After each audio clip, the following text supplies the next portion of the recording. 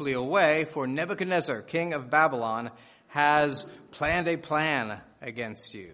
He has conceived counsel against you. Nebuchadnezzar forms plans. God himself is such a king. And so Jeremiah later says of God regarding Nebuchadnezzar, that therefore hear the plan of Adonai, hear the counsel that he has taken against Babylon, and his purposes that he has purposed against the land of the Chaldeans. God is one who forms plans, and his plans will come to pass, as Isaiah says in another passage.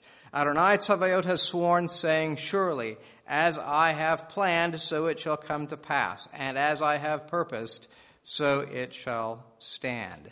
This is the plan that is planned against the whole earth, and this is the hand that is stretched out over all the nations. For Adonai Tzavaot has planned, and who will annul it? His hand is stretched out, and who will turn it back? The Lord is the one who plans, and he carries out his wonderful plans to perfection. And what he plans is, in fact, wonderful. The two terms come together in Isaiah 25, where Isaiah says, O Adonai, you are my God. I will exalt you. I will praise your name, for you have done wonderful things. Your plans of old are faithfulness and truth. God is the one who plans, and what he plans is wonderful. And now Isaiah says of the Son of David, who will come to the throne, that he is Pele Yoetz. He is a wonder of a planner, or he is one who plans a wonderful thing. He is one full of wisdom, who carries out his plans. But he's also called El Gibor, mighty God, even. Now, the term for mighty here, a Gibor, this usually has military connotations or connotations of nobility. King Saul was one who, we're told, sought for himself any Ish Gibor, any mighty man, and attached him to his retinue, brought him into his army, into his bodyguard even. And as he was looking for such an Ish Gibor, he found David.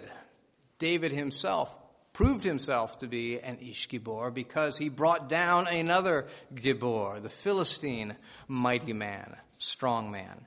But that should not surprise us, for David himself was the descendant of someone called a great Ish Gibor Chayil, a mighty man of valor. And that man was Boaz, whom we do not see wielding a sword, but redeeming his kinsman. And David, as he became king, and as he is recognized as king, he gathered about himself 30 famous Giborim, mighty men. And this is the term that Isaiah uses in reference to God. He is El Gibor, the mighty God. The third phrase that appears in Isaiah 9 is Aviad, father of Ad. Ad refers to the everlasting age, the time, the distant time, almost always referring to something future, the age to come, eternity even, if you will. But occasionally it refers to the past, the one from of old. Strange then to refer to a child as an everlasting father, a father of the distant time, we might say. What kind of child could bear such a name?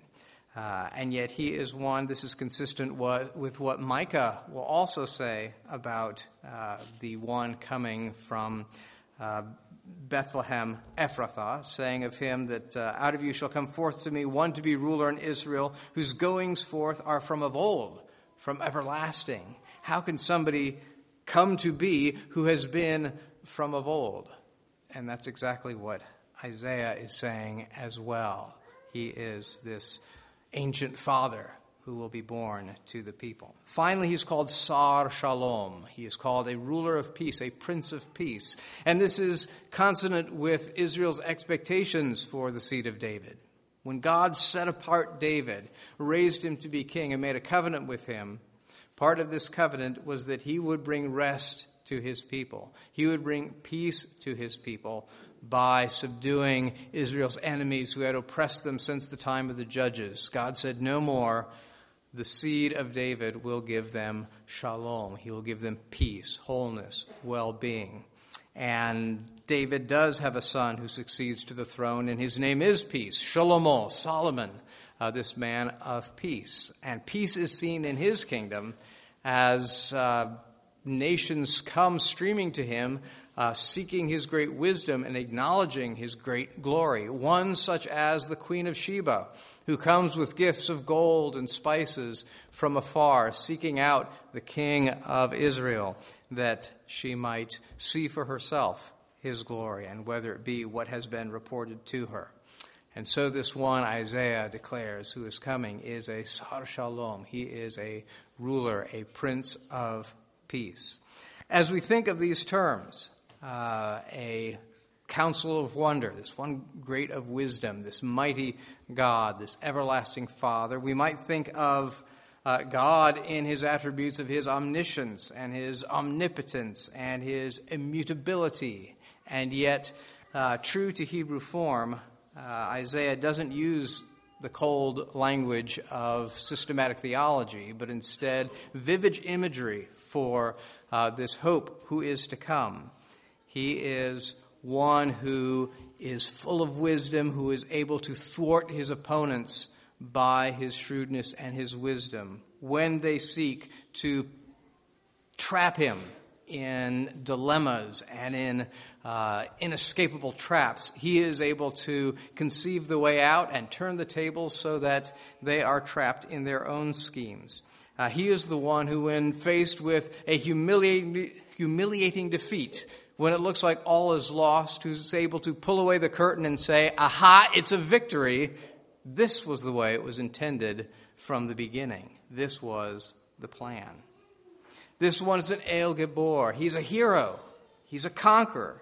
He's the one who slays with the word of his mouth. He's the one who conquers the great enemies of his people, subduing every tribe and tongue and people and nation to his rule and to his will, but defeating even the most terrifying of enemies, such as death itself.